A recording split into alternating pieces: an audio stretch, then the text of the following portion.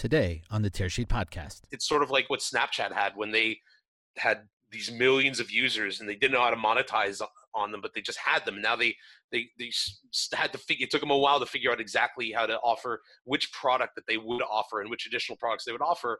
But because they had such a loyal fan base or customer base, and I think the same thing with Credit Karma, Dave.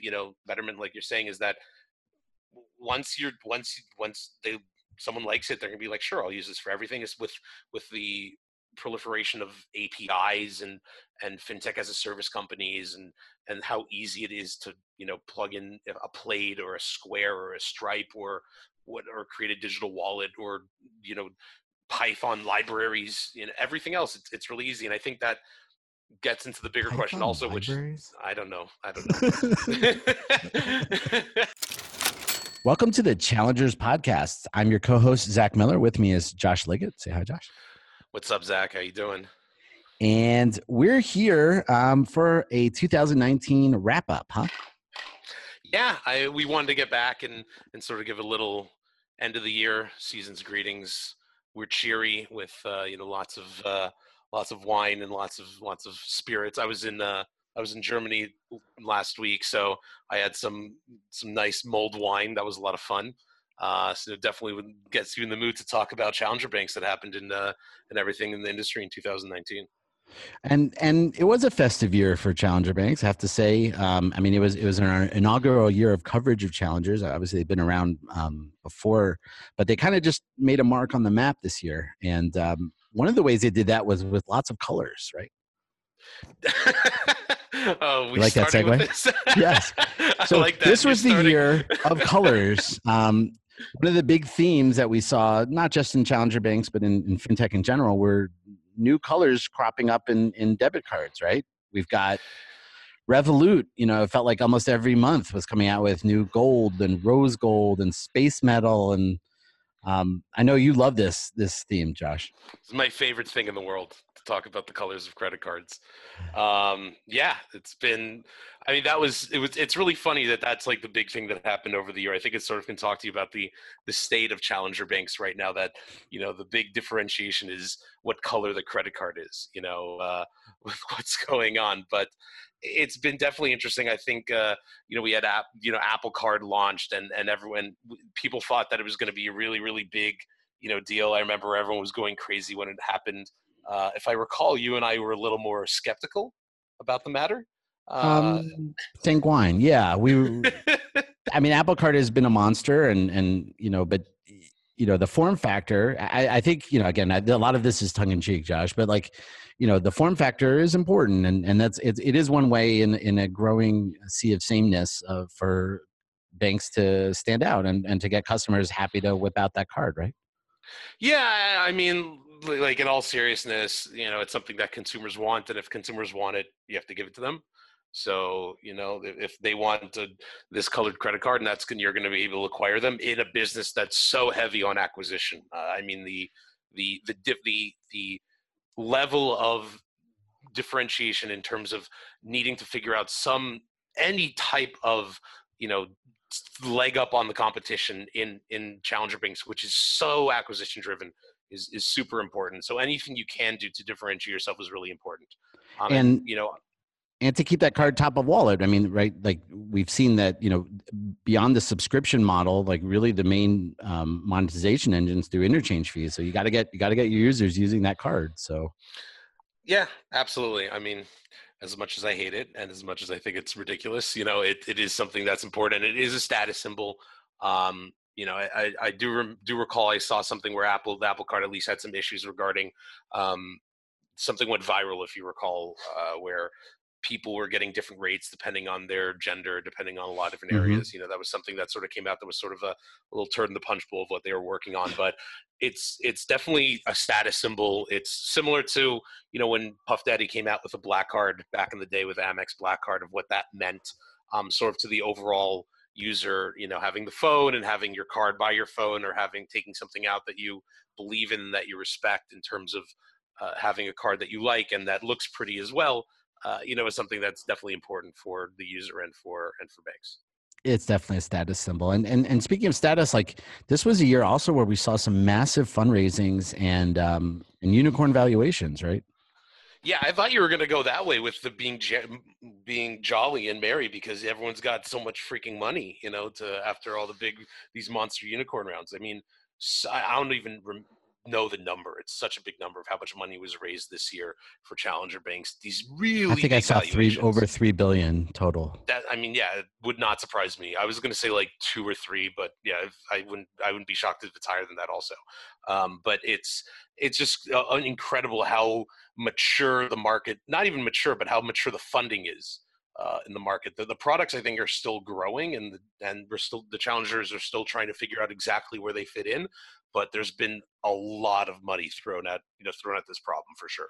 And the use of proceeds, I mean, they need to a lot of the challengers, at least with like a global focus, need to raise this money, right? Because they're buying buying licenses in local markets and setting up local operations. I mean, they're gonna need to spend a lot of money to grow these things. And they're trying to expand acquisition on growth. I mean, a lot of this money is going for sales and marketing. They're burning money. They're trying to grow. They're trying to compete with each other. They're trying to build infrastructures. They're trying to, figure out exactly what the business model is that they're going to really hit those big monetization numbers. It's a very expensive business, shockingly, to run a bank before you're really well established. I don't know if that's a what was everybody thinking? Yeah, exactly. Newsflash: running a bank is expensive. especially when you're trying to not sort of set in your ways yet, and you're trying to figure everything out on the fly. It's a little pricey. But yeah. And speaking of like flies in the ointment, I mean, I think we were waiting for some big U.S. launches here from the Europeans.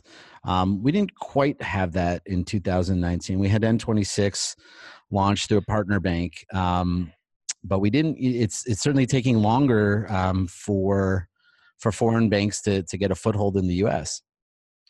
Yeah, it's definitely been a lot harder.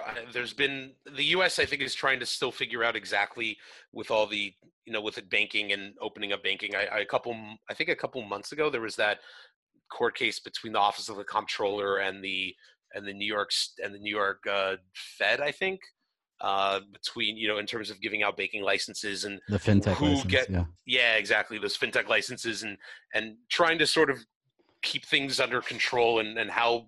And that's going to be something that changes over the next year, 2, 3, 5, etc. But the craziest thing to me was N26 opening up in Brazil, which was like, I thought that was nuts because Nubank is there, and that's like their home turf. And I was really surprised that they went down there. But I think it's sort of the extent of what we spoke about earlier, that it was, getting licenses in the U.S., different states, different regulations than Europe. A little harder in certain ways, easier in other ways, but it's just been a much more difficult process, I think, than was anticipated.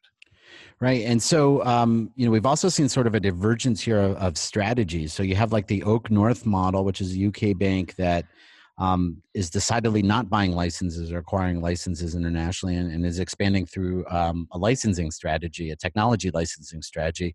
And then you have the Revolution N26s that are in most markets looking to acquire local licenses and build local teams. And I think we're too early in that rollout to see which is the winning strategy. But I think that's something to keep our eye on in 2020.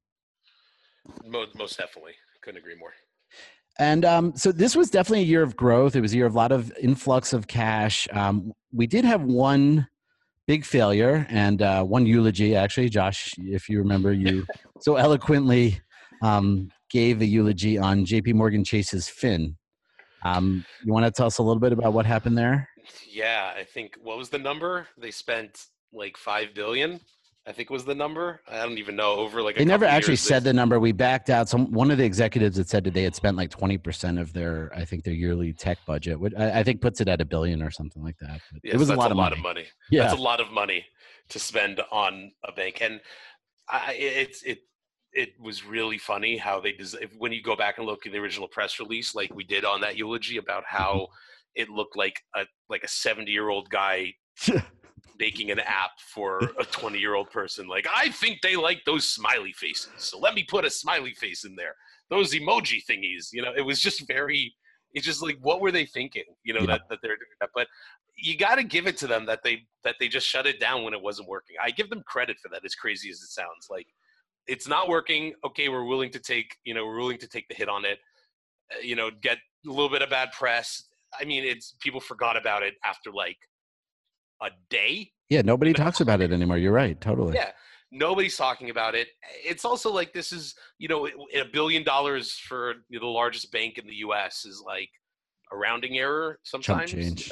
Yeah, it's like not really that much, as crazy as that sounds, but it's really cool that they tried to do this. And I think what I've spoken to startups, and one of the things that they said I think was really interesting was if challengers tried to fight on the turf of and the terms of traditional banks, they're going to lose.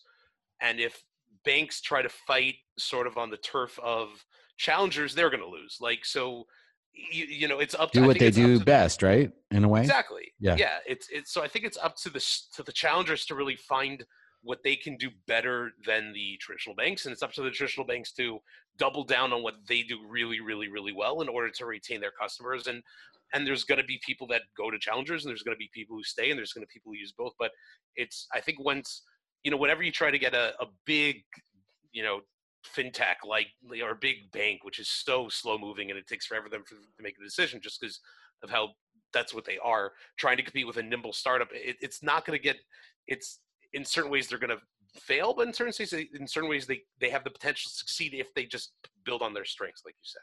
Yeah, like in retrospect, I agree with you. It's like, what were they thinking? JP Morgan Chase's app is good.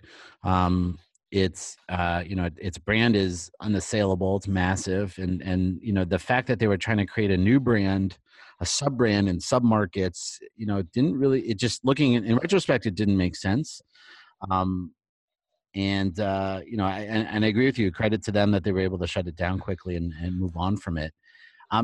But I think that speaks to a larger trend also. I think the writing's on the wall. Like, it's getting really competitive out there, and Fin didn't necessarily have. I couldn't tell you what Fin stood for, or if it trying had to be Marcus, maybe. I don't know.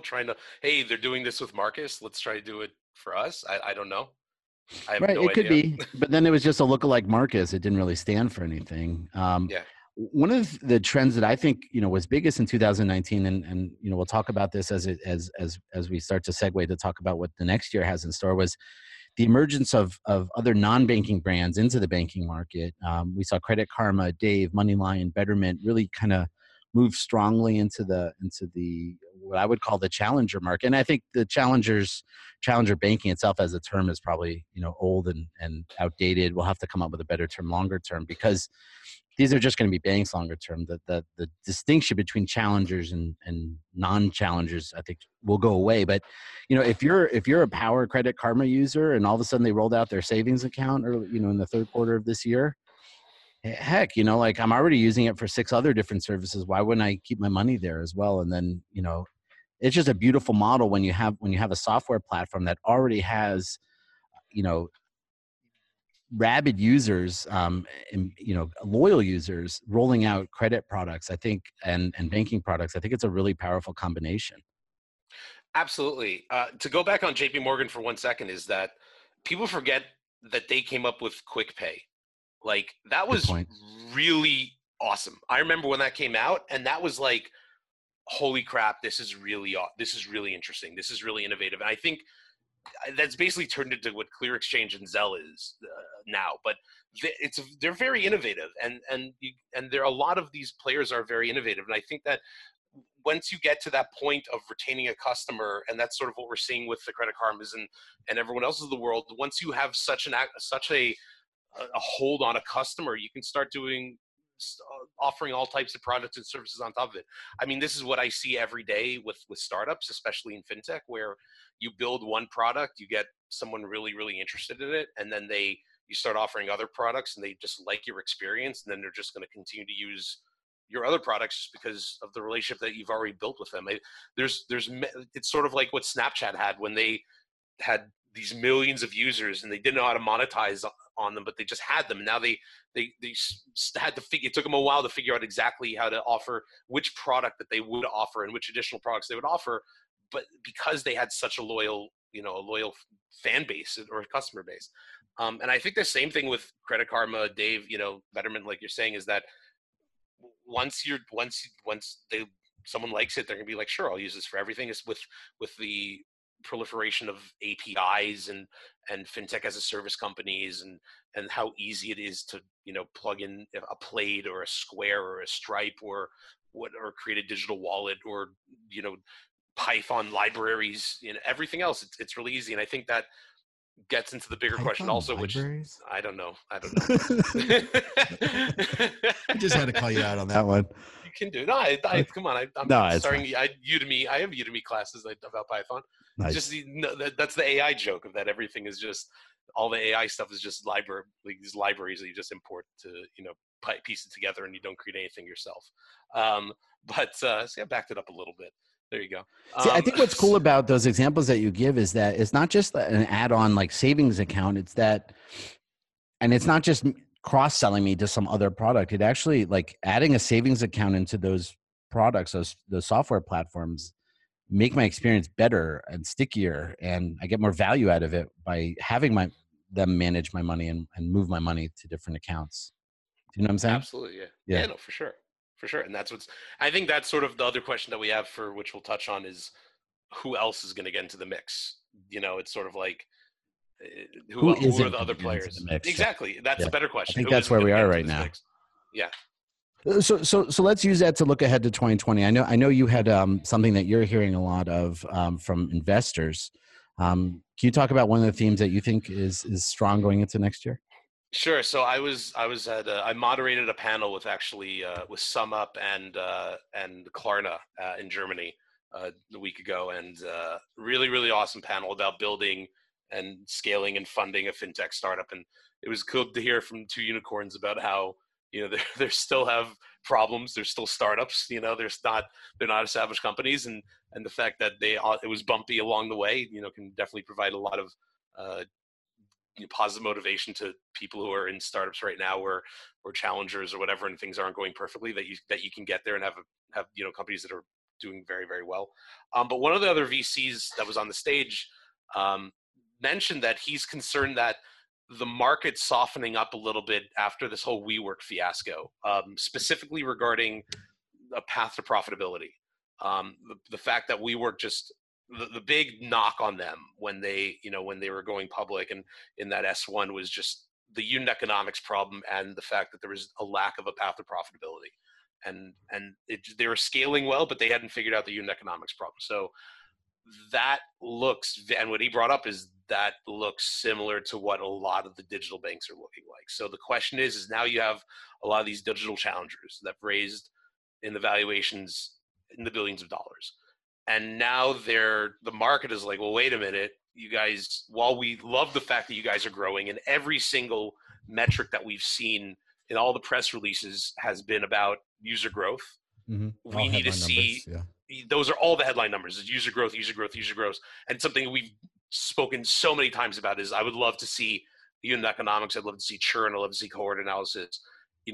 Those numbers may come to the forefront. And will we see down rounds? Will we see changing of business models? It could be ugly theoretically if things don't get correct. And I don't know the numbers. I don't know the figures. This is just from hearing from industry experts, writing articles about how things are going on in terms of with the challengers and with a lot of these banks. That's really the issue is what is going to happen, and are they going to be able to show metrics for the next funding round that will justify upticks in valuation. Right. I think we're still on the upswing, and I think it'll take one big brand struggling to raise that next sort of growth round, maybe doing a flat round to down round to kind of burn off the froth, because I still feel like we're still on an upswing here. But I do agree with you, and I think you can hear this out of some of the European banks, the Monizes out there. They're starting to talk about, how many of their customers actually have a direct deposit set up. metrics that really matter, I think, for the bank going forward. So I hope we'll start to see that and really move away from these sort of, they're almost laughable at this point, how many millions of customers they're gaining from, month to month.